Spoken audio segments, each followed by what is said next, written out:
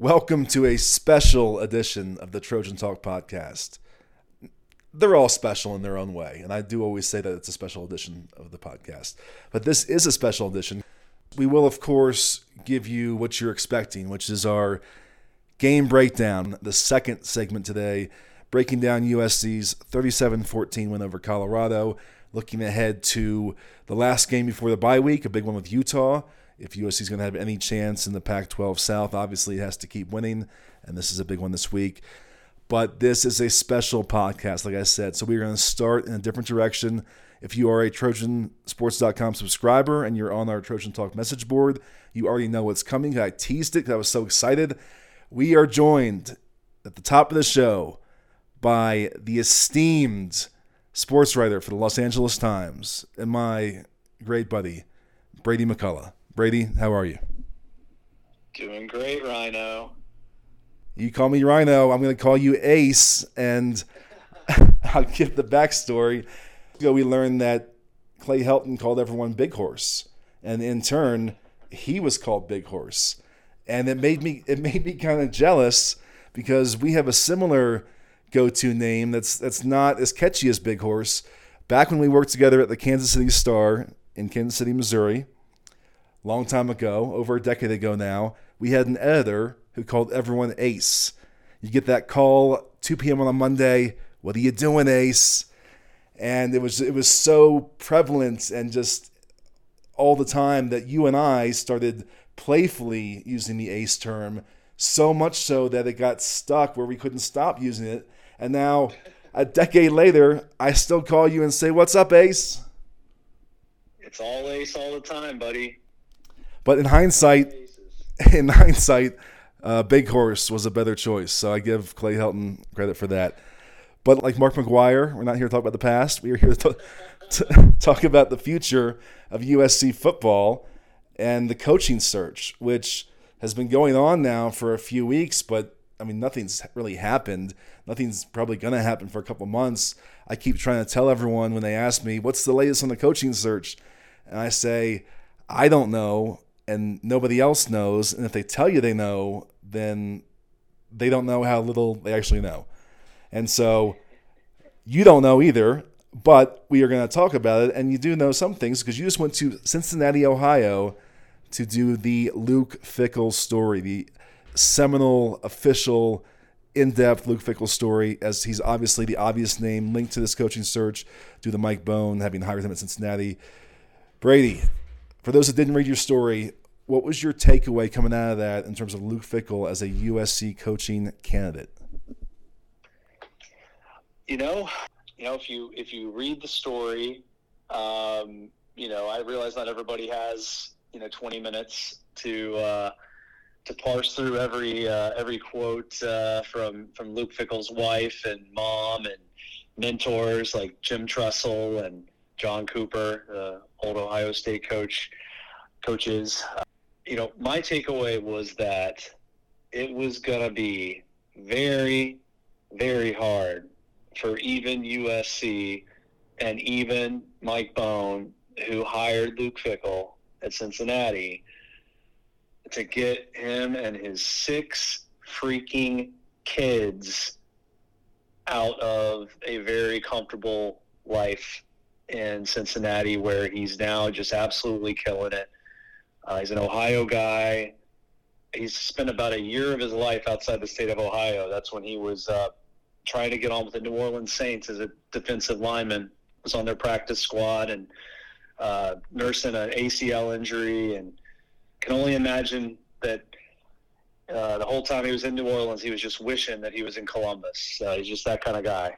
I could never understand it, but no, I think it's going to be a really tough sell. And the main reason is his wife just does not want to move. She does not want to move her 6 kids across the country, uproot her junior year in high school daughter, and have her start over as a senior.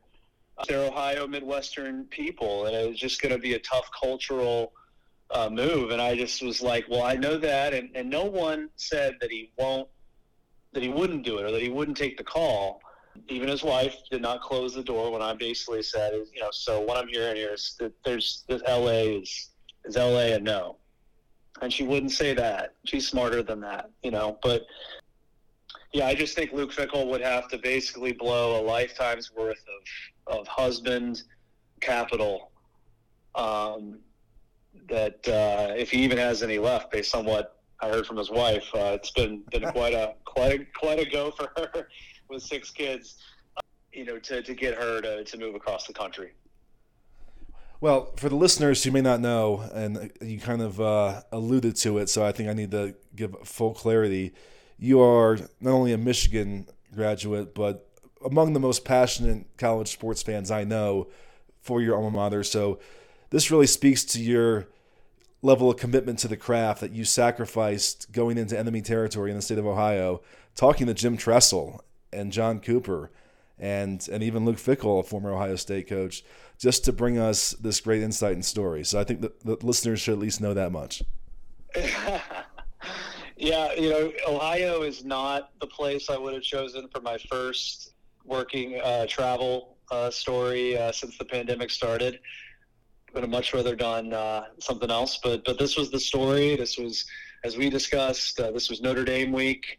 You're not going to have a better backdrop to get a sense of who he is and what the situation is in Cincinnati and the excitement that he's brought there. You're not going to get a better backdrop than just dropping in Notre Dame week top 10 game. And then he goes out and he freaking wins. Yeah. They beat Notre Dame. And I wrote a follow-up column Saturday night that I think that win, this is just a gut feeling, that win to me makes it even tougher because now he knows he can win big games like that at Cincinnati. As I put it in the column, he doesn't have to go to another blue blood to beat a blue blood. He can do it at Cincinnati, and they've got they're going to the Big 12 soon, which I believe is still going to be a Power 5 league and have that label. And so, yeah, I think it's just going to be even tougher for him to say with this, well, I got to go to USC. Did you go into this trip already kind of feeling that was the stance and the sense, or was it really what you heard in these interviews and talking to his family and talking to his wife that swayed you onto thinking that, wow, this is actually a long shot for USC? I had a sense for that just based on doing some reading and research before the trip. And, I think when I heard, just how honest his wife was about how she is not going to want to move, that certainly increased it. But in a way, the fact that she didn't, nobody that I spoke with closed the door on USC, even her, I think I left there feeling like it was going to be really hard. And I think it got even harder on Saturday. Didn't get a ton of time with Luke himself. It was a busy week, but he did give you some time. What sense did you get for him and just his personal ambition as a coach? That's obviously the one factor that would maybe keep this alive if it truly mattered to him to get to one of those traditional blue blood programs. What sense do you get for what he wants out of his career? Yeah. That I didn't get a ton of time with Luke himself. What I observed of him was you could just tell, watching him just even talk about this week and the game against Notre Dame and what goes into that, just what a competitor he is. Now, every coach is out of there a competitor, but I mean, this guy, and I took examples and different things of this in the story, this guy is a next level competitor. And that is the thing that, you say, well, ultimately, is he going to really pass up a top 5 job, and keep waiting at Cincinnati for Ohio State or Notre Dame to come up, or I can't see him going to Michigan just because the hatred is probably too ingrained. But Penn State, if say USC got Franklin, well, Penn State opens.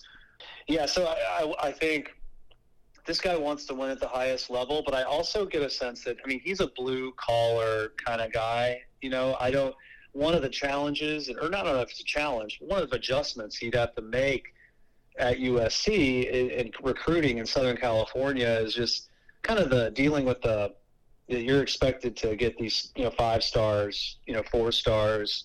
It's a different type of kid you're recruiting than he's recruiting at Cincinnati. Right now he's trying to scoop up the kids in state that are not going to Ohio State. He's trying to keep that next tier kid who is not good enough for Ohio State to go to Cincinnati instead of Kentucky or Michigan State or Northwestern or Illinois or whatever. He's doing a great job of that. Yeah. And one of the things guys talked about was the way he recruited at Ohio State was, he was great at finding these tough dudes that could be developed. That he was the one guy, I guess, who stood on the table and said, we got to take James Laurinaitis.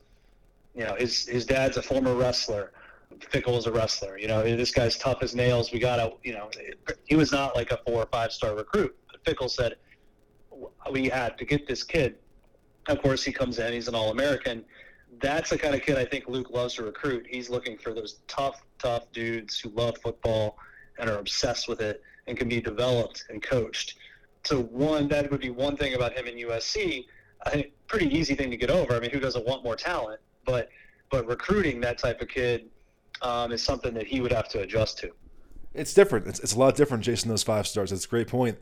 I guess last thing on Luke Fickell, because we have other things to talk about, but assuming it is at least still somewhat of a possibility, what would make him a great fit from USC's perspective? Just that toughness, like I said. Everything that he exudes is confidence and toughness and focus. He is a legit coach and motivator.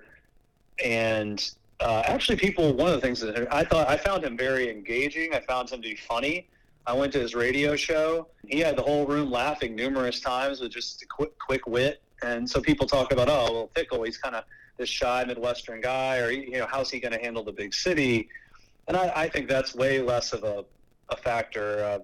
First of all, people don't understand. I mean, USC is, of course, it's a there's a lot more attention on it than Cincinnati, but he can, you can be the USC coach and live your life pretty normally here in town. I mean, you get your place down in the South Bay, and you can build community, and you can just be a guy in Los Angeles. There's many more stars than the USC football coach. So I think Luke would fit in fine as a guy in this market, and be a great representative of the university. It just comes down to just like I said, the number one thing is toughness. That's what he's all about, and he believes that, as I put in the story, this quote I thought was well put, is toughness to him is a skill.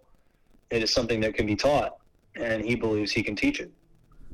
And certainly that is maybe the one thing above all else that USC fans feel has been lacking from this program for a while, and maybe one of the main reasons why they are now searching for a new coach. I encourage everyone to go read Brady's full story on Luke Fickell. He's really the best in the business at going somewhere and getting to the heart of a story. He did it with Steve Sarkisian a few weeks ago, and just kind of detailing what this road back has been like for Sark since his downfall at USC and now having a Texas job, and then to go on the road to Cincinnati and really talk to all the key players in this and provide the best insight that anyone's going to on Luke Fickell and where he stands. The story went online last Friday. It ran in print on Sunday. Is that correct? I'm not even sure if it ran in print. That's how crazy my life has become. Okay. Well, it is online somewhere, and we live in an online world, so you can go find it on the LA Times website. Awesome story. But we are not going to stop here. We're going to talk more about this coaching search with Brady.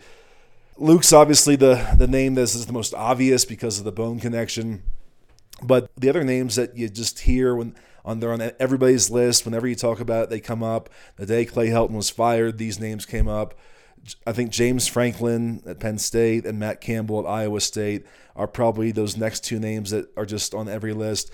Let's start with Franklin, Brady, because you wrote a column a couple weeks ago about him and your thoughts on how he fits into the USC coaching search. What's your overall take on Franklin at this point as a candidate?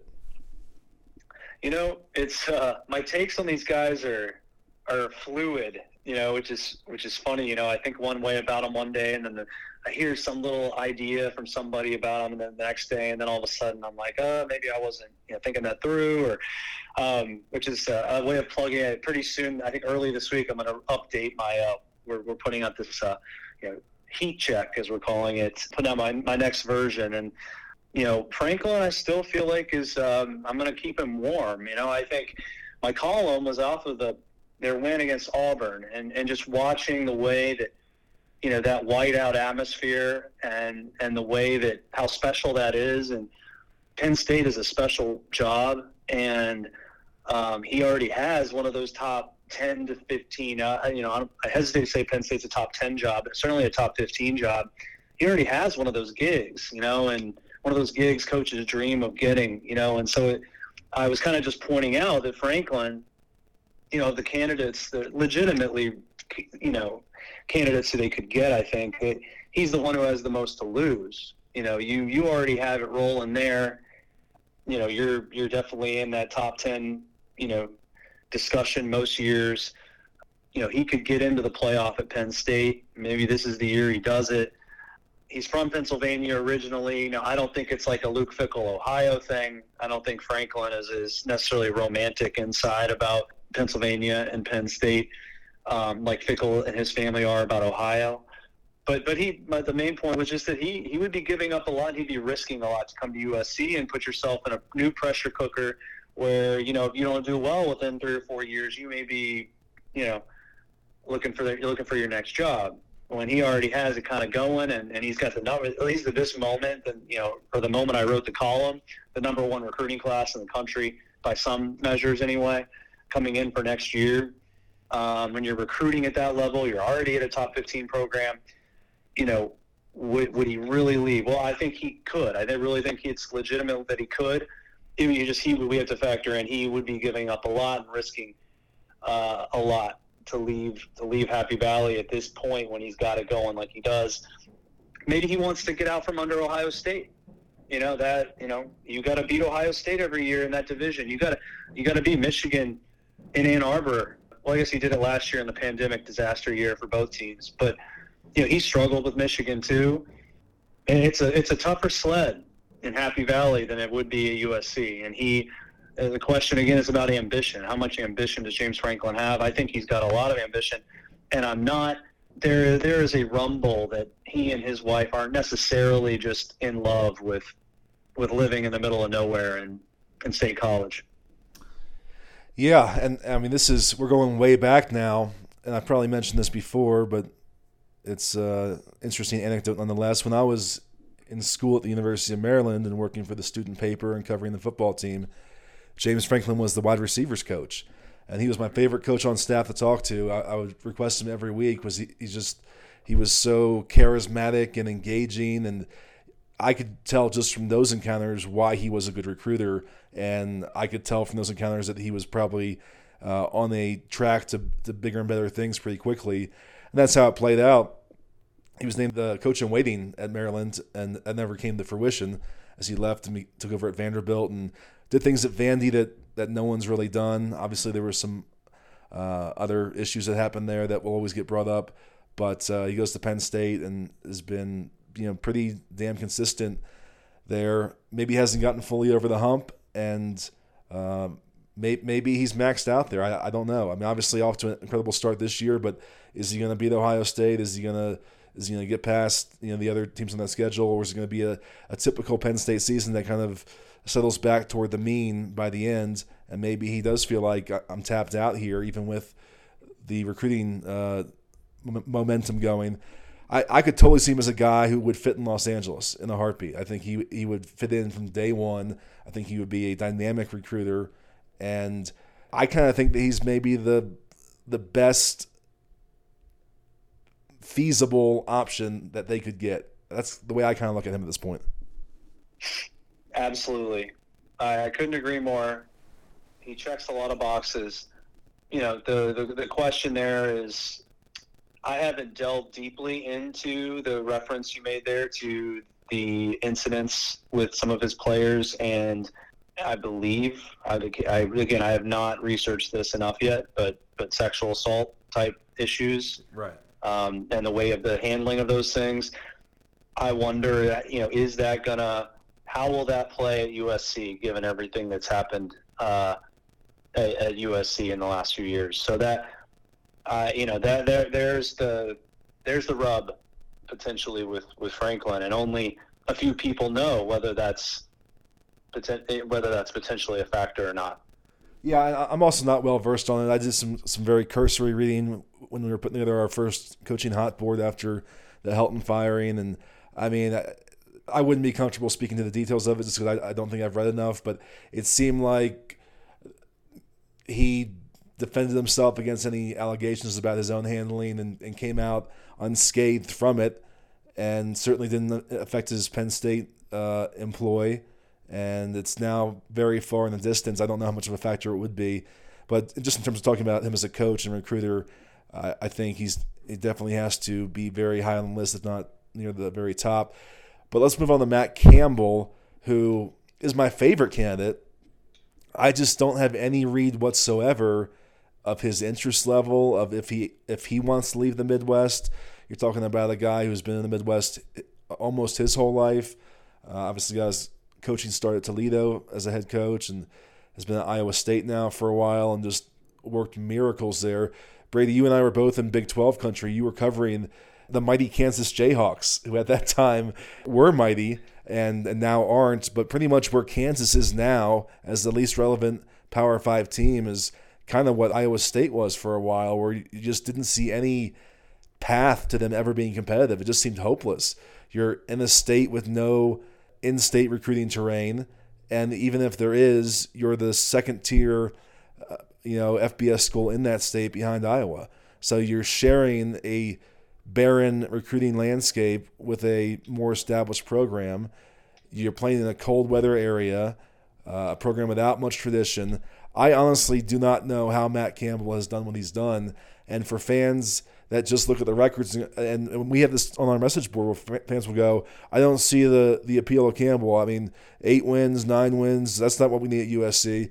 It's all relative. Like, what he did in that turnaround is the most impressive turnaround in college football, maybe since Mark Mangino at Kansas. I don't know.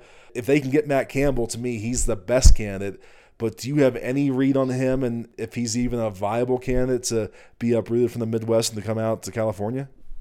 Those are all really great points about Campbell, and he was definitely remains among my favorites as well for any big job that opens. The question is, USC. What's the relationship there? How does that appeal to him? And we don't know those answers. But it's an interesting thing you brought up there. I mean, I would say what he's done at Iowa State is probably the best rebuild job of a program in shambles since Bill Snyder at Kansas State. Off the top of my head, anyway. I mean, that's the type of, he hasn't gotten to he got into a New Year's Six game. I mean, they haven't won the Big 12 yet, but they're not out of it yet this year. They only have one loss in the conference. What he's done is remarkable, and it's a more impressive job than I would say Fickell. I mean, I think Fickell's done an awesome job at Cincinnati, but what Campbell's done in the Big 12 at Iowa State, that is the best. He's the most proven rebuilder, that's for dang sure, out of this bunch of coaches. I mean, obviously what Franklin did at Vandy was impressive too, but this is next level stuff. And I don't have any feel for his interest. I know the buyout is reasonable, for him, because when he re-upped, he had more leverage, and so that's down to a reasonable level. And I'm fascinated by the guy. I want to know more about him, but it's been just crickets out there. The polite, Iowa media hasn't even made him give a denial or non-denial about USC. There is zero sense of where he's at. Maybe that's my job, try to go find that out. But yeah, it's I like him a lot, and I have no reason to think he wouldn't absolutely win big at USC. Man, Ace, I think it would be serendipitous for you to be sent back to Ames, Iowa for a story. That was one of our favorite road trips when we were in Kansas City. You were covering Kansas. I went with you on 2 of the Kansas basketball trips to Ames, Iowa. We had a great time there. Lovely town. I don't know how he recruits football players to come there, because it was always about 5 degrees every time we were there. But yeah, maybe you should go back to your roots and get back to Ames and give us the scoop. It's definitely on the table. Gotta pick my spots with the pandemic travel. But yeah, definitely would be fun. But I wouldn't go without you. So we'd have to tag team it. I wouldn't miss that one. Yeah, that, for sure. It would bring back some very fond memories. Those are a few of the names that you always hear about, but certainly we have no idea what Mike Bohn and Brandon Sosna's list looks like. They could have 40 names right now. All I was told going into this was that everybody was a candidate.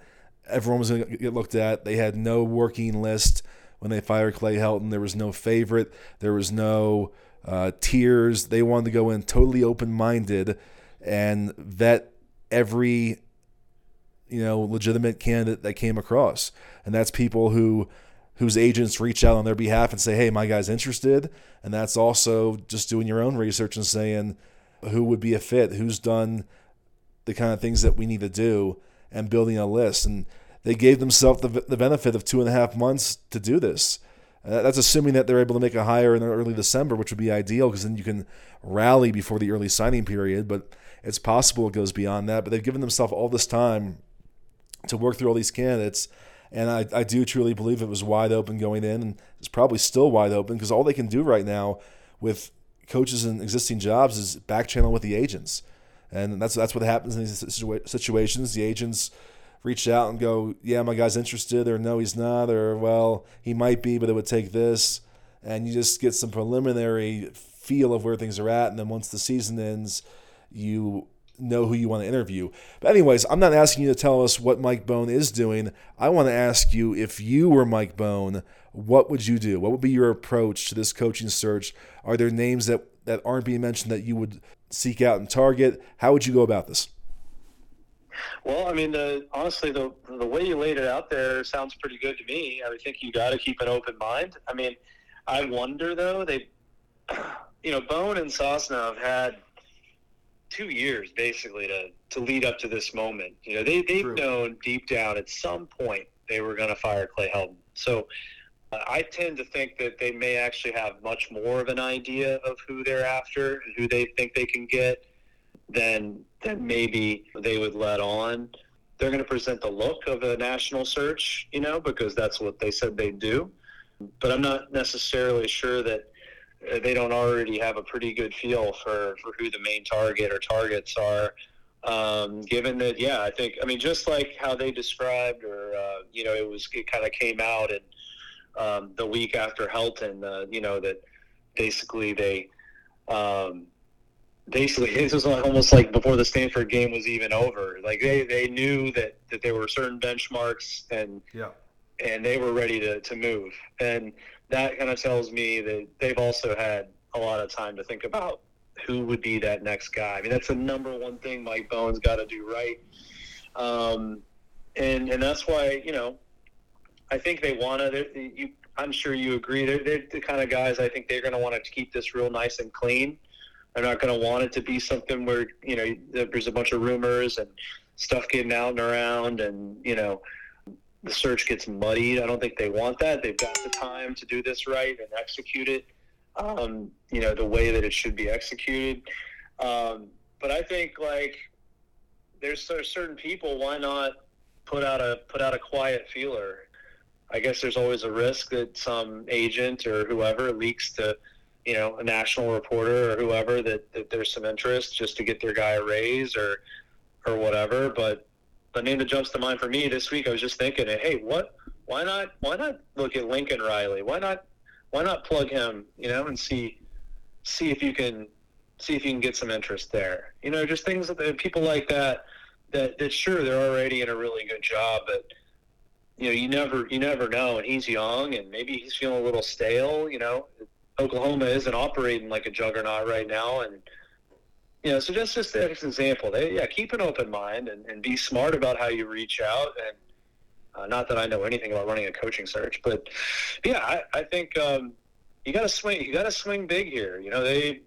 they got to get this one. This is it. And, Bone's going to be defined by this decision. So he's got to make sure that he really did get a feel for who's interested. I think you're right. I don't think they went into this thing with a total blank slate. Surely they had the names in their head of where they wanted to start, but I also don't think they're closed off to anything, and that I think you have to always be open to surprises along the way. That hey, guess who reached out to us today? The agent for so and so. He's interested, and you have to be not too attached to anything to truly vet everything.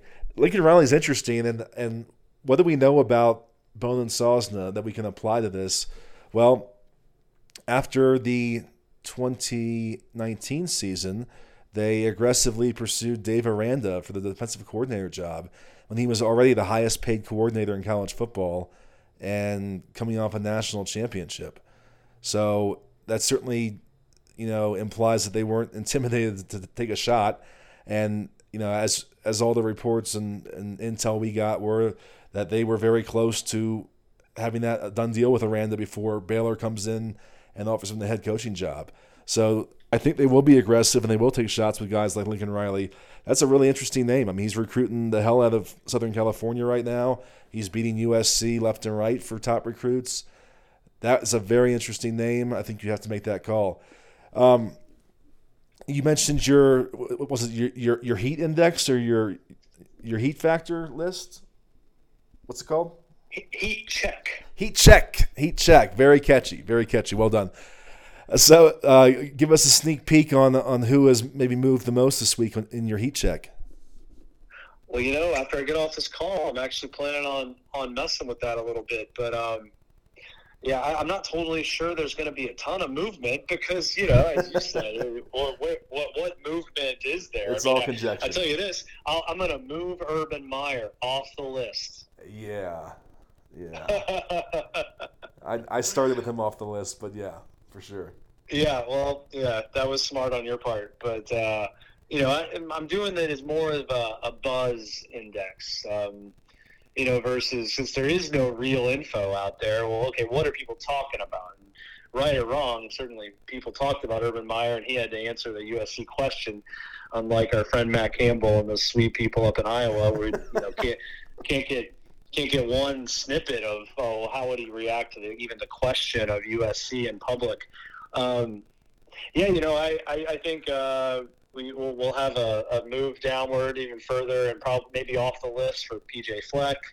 I think we'll see some positive movement, but I think I already have Jeff Hafley at Boston College, right where he should be in the medium range. I think he and Bill O'Brien are the type of guys I think are, not necessarily I would say that there's any reason to think they're warm, but I think they're gettable and they're right there in the middle, and I think they could both, be good hires. Yeah, well, and you mentioned it a little bit ago. Let me just reiterate, and I'm going to do it every time we talk about the coaching search, is that I do expect that Bone and Sosna are going to keep this very in-house and close to the vest. I don't even know who else would be in the circle of information beyond the two of them, to be honest with you. I guess that's borrowing the Clay Helton line. I always get called out whenever I say, to be honest with you.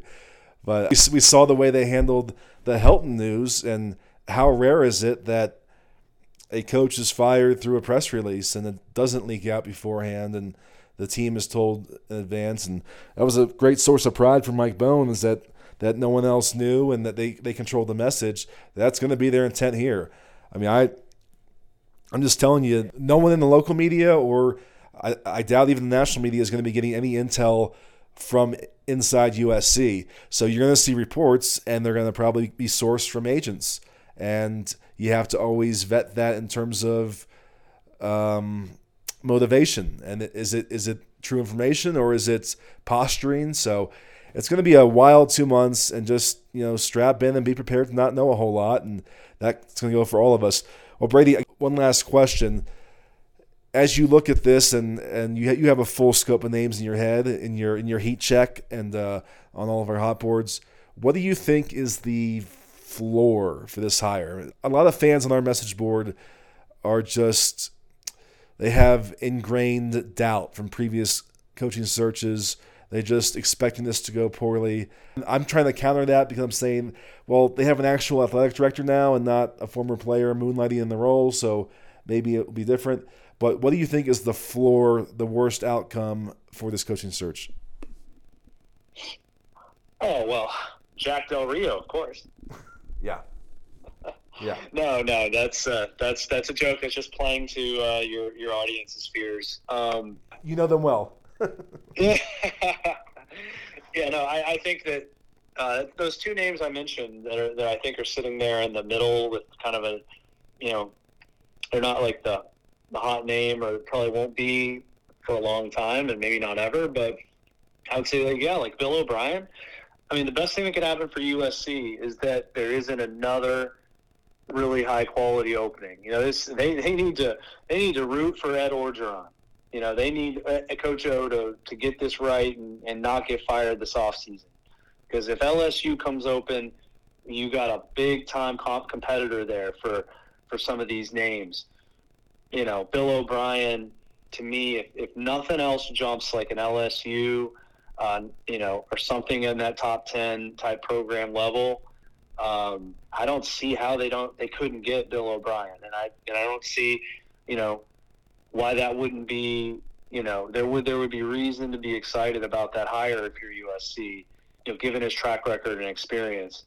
So yeah, I think they're gonna end up with someone who they can feel excited about. All right, well, we'll see what happens. We'll check your heat index next week and see where things are going. Heat check. I'll get it down. I'm a quick learner, trust me. But hey, Ace, that was great stuff. Appreciate it. Of course, man. All right. Great segment there from Brady McCullough from the Los Angeles Times.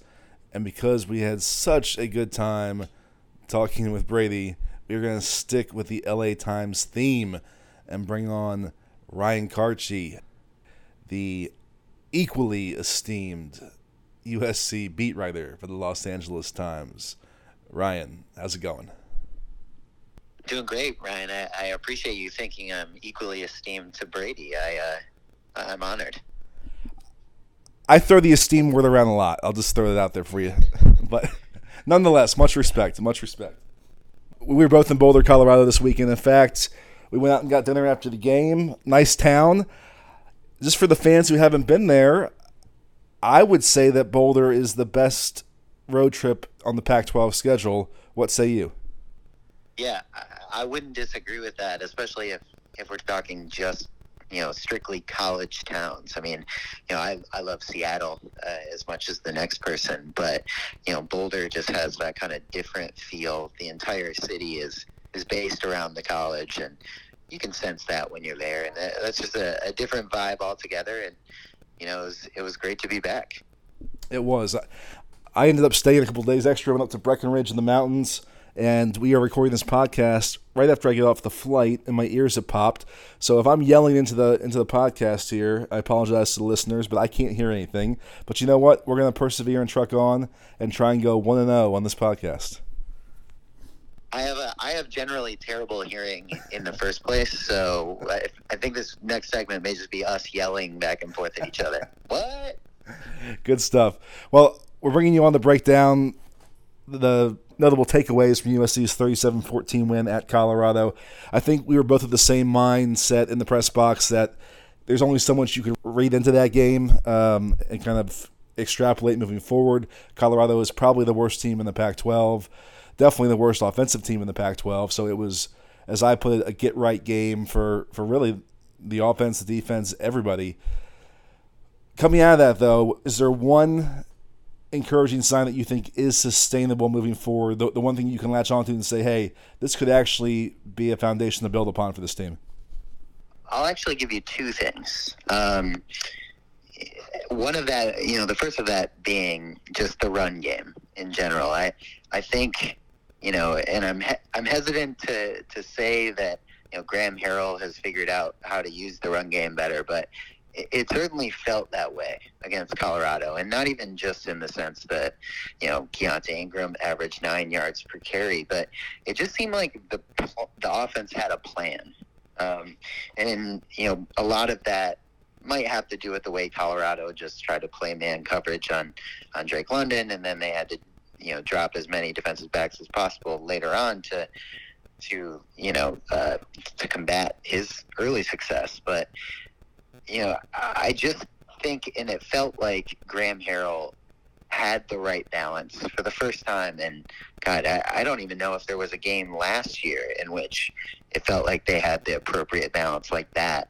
Now, again, you have to caveat it with the fact that this is Colorado, but just in terms of the way he called the game, I think that's encouraging. And the other aspect being that I think we're going to hear a lot about Michael Trigg over the course of the rest of this season. And, he showed pretty clearly in that game that he may be the second most talented pass catcher in USC's offense, and it seems that they finally started to call plays for him, really get him more involved, and I think that role is only going to grow over the course of the season. And just the fact that you have another person in that passing attack outside of Drake London, I think that's just going to make a world of difference in terms of giving Kedon Slovis some options. Two great points, and two guys that I think we saw in spring with Keaontay Ingram and in fall camp with Ingram and Trigg that we thought would have this kind of impact, and it just maybe took a little bit longer than we expected. With Ingram, I think it's notable that pretty much since Donte Williams has taken over, he's scrapped the 1A, 1B plan that was just a talking point since January for this coaching staff, and I totally respect it. I think that in the past and leading over to this year, they've tried just so hard to adhere to ideas that sound good. Like, okay, we're going away from the committee where it's going to be 1A, 1B. It's going to be equal carries, 1A, 1B. As opposed to just saying, let's see what's working the best and go with that. And I think Keaontay Ingram was the most impressive back that I saw in the spring in fall camp. And it's no coincidence now that Donte comes in and he's not beholden to any of those previous methodologies. And he says, Keaontay's getting the ball. He's our guy. And then you see Darwin Barlow come in and get his chance and equal Vavae Malepeai's carries, which is interesting. So Vi is now a 2A, 2B guy instead of a 1A, 1B guy. I think that's a pure reflection on Donte Williams, and I do believe in the run game because we saw Keaontay Ingram flash and excel in the preseason, and it matched what I saw Saturday. So I buy you on that. With Trigg, I mean, he was one of the guys who just popped in camp. There was one day where he was the best player on the field. So nothing surprised me yesterday. It's just been a surprise that it's taken this long to get him integrated into the offense. And the fact that he came out and started the first series, was targeted early and often. We still don't know what happened with him not playing in the second half. Donte Williams has said he's healthy. It wasn't disciplinary. It wasn't health. We just don't know why he wasn't a factor there. But we saw a lot of him, and I do think that he very well could be the number 2 option the rest of the way. Trigg makes a Drake London-like impression on his 46-yard touchdown catch, where he's just too much of a physical mismatch with the defensive back or whoever was covering him to even compete. And he just goes up, gets the ball, keeps his balance, and then shows the speed to get into the end zone. So if you have a Drake London, Michael Trigg, a 1-2 combo in the passing game, I think that could really open things up. The thing that I'm going to kind of build off that and say the thing that I think is sustainable is the passing game overall. I've obviously been more high on Kedon Slovis than most people. I didn't really ever get to kind of the valleys that some got with him earlier this season. I thought he was good Saturday. I think he's been the same quarterback really this whole time for the last few years. It's just that he doesn't have the same weapons now. And in this game, he had a few more guys making plays, and he capitalized. So I think the passing game overall could be productive the rest of the way. Yeah, and I agree with you, too. And it sets up really an interesting, conversation when Jackson Dart comes back. I mean, if Kedon Slovis is able to, especially this, if you assume maybe Dart comes back after the bye week, that leaves just more game for Kedon Slovis to establish himself, this upcoming week against Utah. And, I think what I've learned about Kedon Slovis, I feel like, is that, he may not necessarily be the guy we thought he would be initially, in the sense that he could transcend all of the other issues around him. Sure. And I think we saw this past week that, when he is operating within a good plan and he has a run game to help him, and potentially a defense is playing Drake London in a just inane way that I'm not sure defenses will play him the rest of the season, then he, if he's set up for success, then he can grasp that level of success. And I can't exactly tell you why he didn't develop or progress as much as we thought he would from his freshman season, but I think it has a lot to do with the situations that he was put in. The fact that he did have a lot more weapons, a lot more diverse options to surround him, and a better offensive line. I think those factors do certainly make a difference. But that said, I kind of fall in the same camp as you. I think he's capable of leading this offense, but I am very curious to see what the coaches do with Jackson Dart. Do they just automatically assume that he is still the guy that maybe they thought after that game at Washington State? I mean, it's not as if Washington State's that good. So it's certainly a decision I don't envy having to make when it comes to the coaches. Yeah, I think that Kedon Slovis would have to provide a real opening for any change to happen. And so there, like you said, there's one more game before the bye week. If he goes out and plays solidly against Utah, I don't think there's any discussion. I think that the injury to Dart gives them plenty of cover to play it safe and be cautious and protect the future of the position and not feel like they have to rush him in. Now, if Kedon Slovis does come out there against Utah and struggles and throws a few picks and it kind of falls apart, then all bets are on the table and they have 2 weeks to sort it out. And I'm sure we'll get no intel from Dante Williams about it throughout that process. But I think it's all in Kedon's hands. If he goes out and replicates this performance and is just efficient and makes some of those big strike plays against Utah, I think that it'll be status quo the rest of the way. And we'll see. But, going back to him and just his, progression or lack of progression over the years, I think that we all, but fans especially, were always at risk of taking for granted that receiving core they had in place for a few years. I mean, you're talking about in 2019, they have Michael Pittman, a Biletnikoff finalist, Drake London, who should be one this year, Amon-Ra St. Brown, and Tyler Vaughns. That's what Kedon Slovis started with. And even last year, you take Pittman out, and he has the other three guys. And there just isn't that depth of targets, and it makes a difference. It does. He has not had as many open guys to go to. And I'm not saying that maybe Jackson Dart doesn't have more upside and can't make plays happen in ways that Kedon can't. But I'm just saying I don't think that Kedon Slovis is a different quarterback than he was 2 years ago. I really don't. I just think he has less to work with, and he's ebbed and flowed in that way. One last note on the offense, and I know you've heard me vent about this in the press box and after. I just don't understand the usage of Taj Washington. So you might have heard us all hype Taj Washington up big time in fall camp because he was really impressive on the practice field. And there are things he does very well. He is just kind of elite in his footwork and his quick cuts and his ability to shake a defender and really get open right away. I think get open 5 yards downfield pretty much every snap if he wanted to and if the pass was on time. I thought they would use him in that way, a high volume of short targets where he gets open quick and then you hope that he breaks one or two or three of them for 20, 30 yards and you have a couple of those plays a game. Instead, they're sending him downfield on fade routes. They're sending him, tough contested passes, and that's not his strength. That wasn't his strength in fall camp. Like, we had a pretty clear profile on who Taj Washington was, and I thought it could be very useful for this offense, but they're choosing to use him in all the ways that are not his strengths and not use him much in the ways that are his strengths.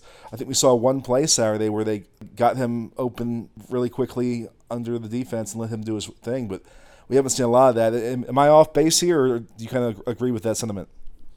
Well, I think we turned to each other after that specific play you just referenced, and we're kind of gave each other the look like, why don't they do that all the time? Yeah. I mean, they had some of those routes for him like during the fall.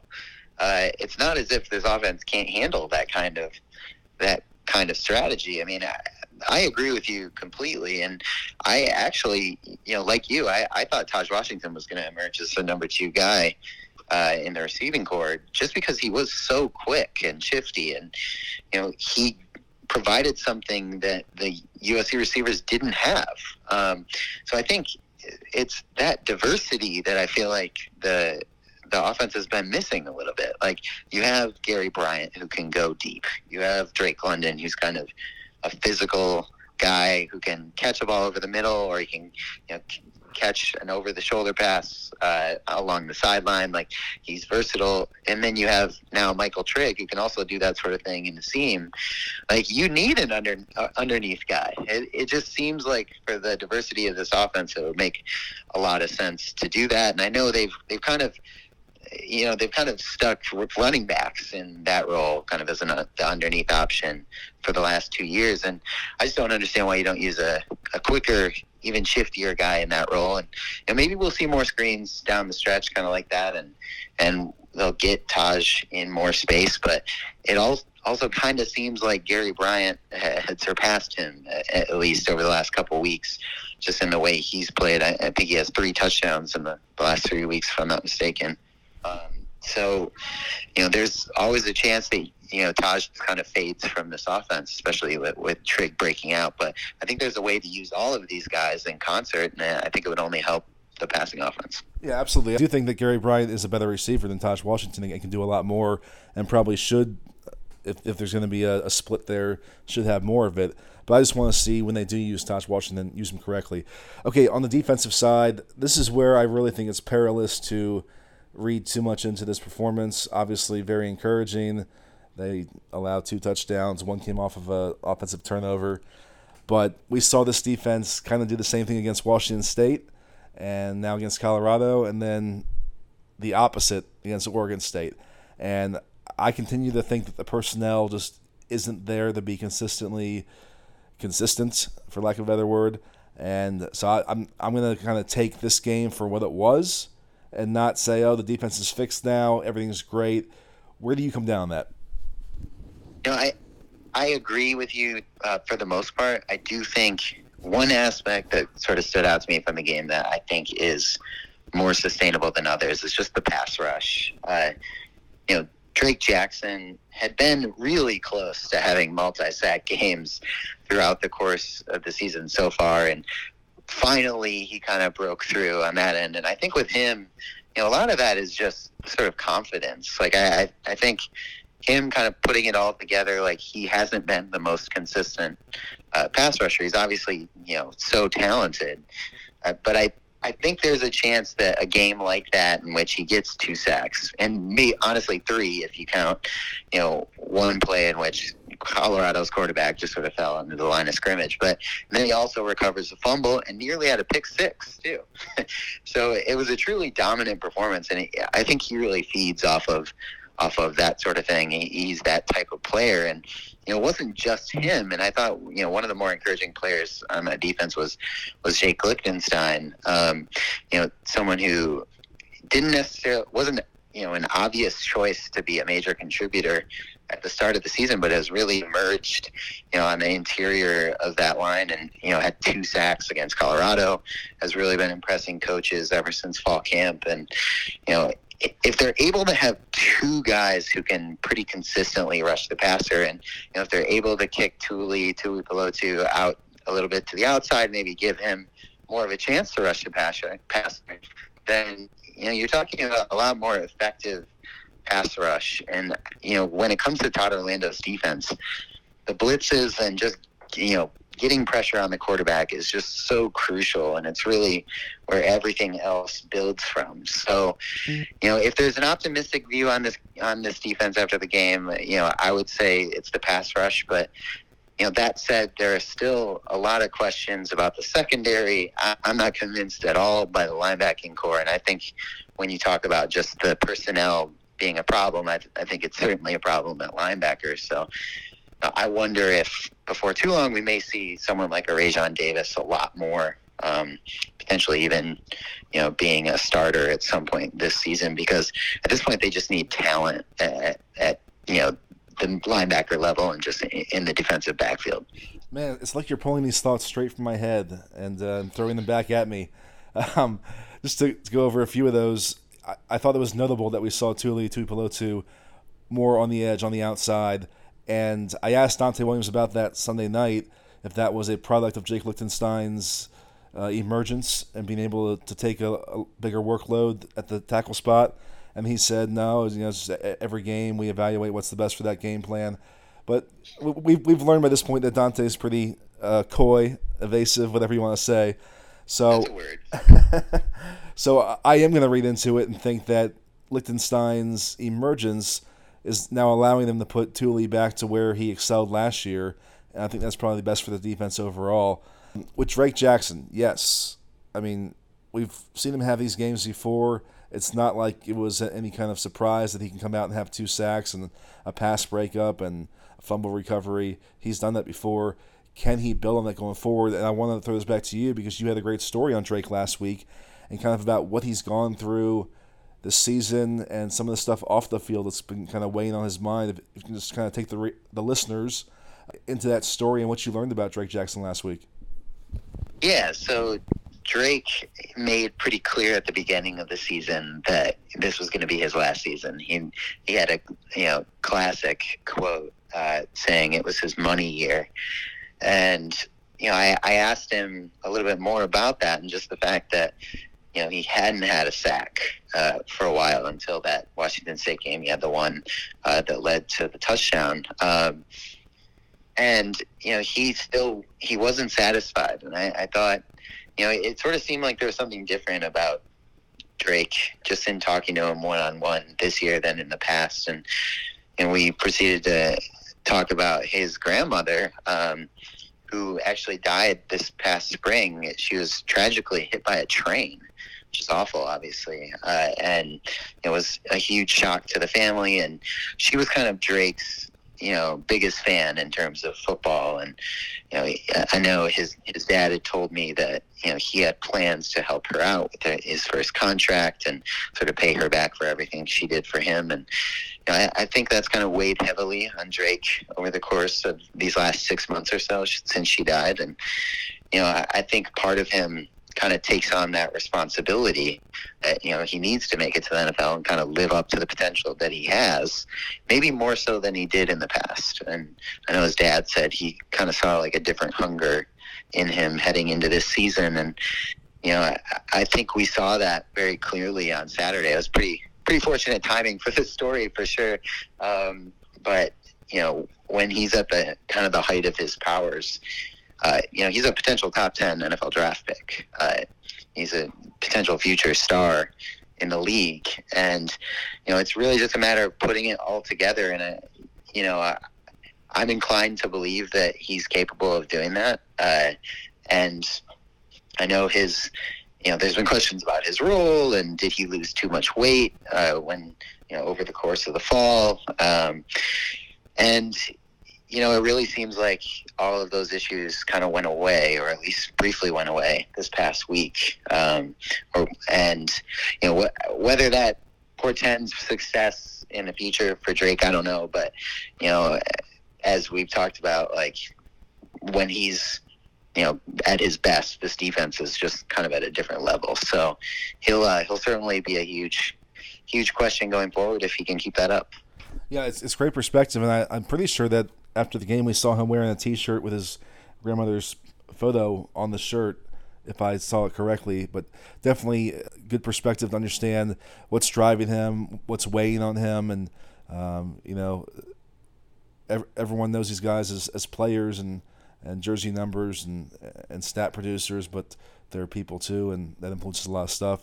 And on that note, we can mention that Dante Williams revealed on Trojans Live Monday night that his father had passed away last week. I had done a story on the family entering his first game in the Coliseum, and his mother told me that that had been very tough for him, and that he had gone to the hospital and seen his dad on a ventilator, and they were getting calls several times from the hospital saying, you might want to come down, tonight could be the night. And just a lot for him to take on as he's thrust upon him this responsibility of being the head coach out of the blue a few weeks ago. He's also dealing with knowing that his father is nearing his end and then passed away last week. Very tough for him.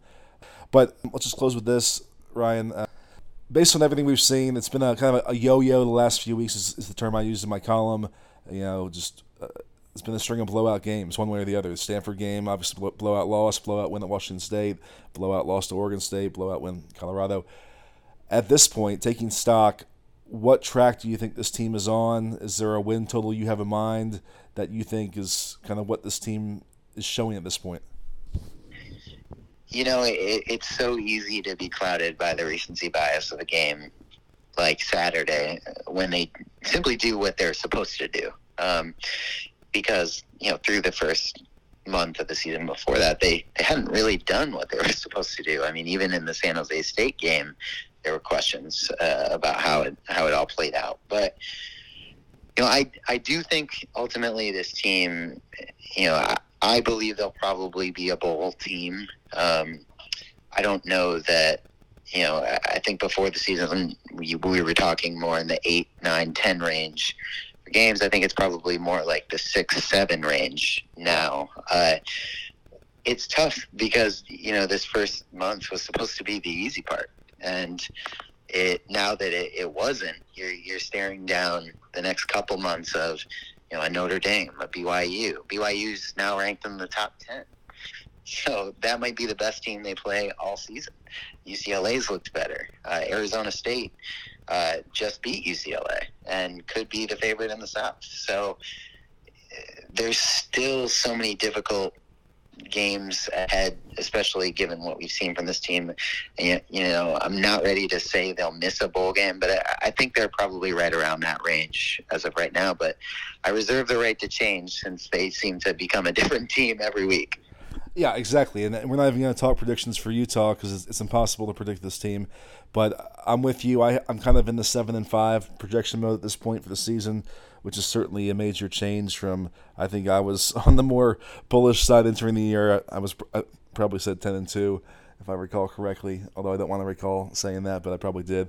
But yeah, I'm more in the 7-5 range now. But, again, we'll learn more and more about this team every week. And I think the bye week will certainly help them. If they can somehow get a win against Utah this week and then they have the bye, maybe it's time to recalibrate and think a little more optimistically, but I just don't know what to expect week to week. And it'll be interesting. Always great to – actually, this is your first appearance on the Trojan Talk podcast.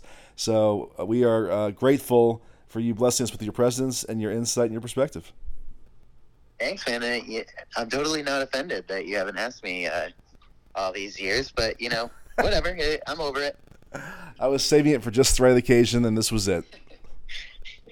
Well, I appreciate you having me on, and anytime. All right, very good, and we'll see you on the practice field. That is our podcast for this week. Thank you for listening, as always, to the Trojan Talk podcast, and much thanks to Brady McCullough and Ryan Karchi of the Los Angeles Times. If you are not subscribed to TrojanSports.com, join in. We're having great discussions. We're dropping exclusive feature stories every week, including one coming up on Michael Trigg on Thursday. So get signed up, get in, join us, follow along through the rest of the coaching search, and check back next week for probably a more traditional podcast with our familiar friend and resident analyst Max Brown back on the show, most likely, depending on schedules and how things align.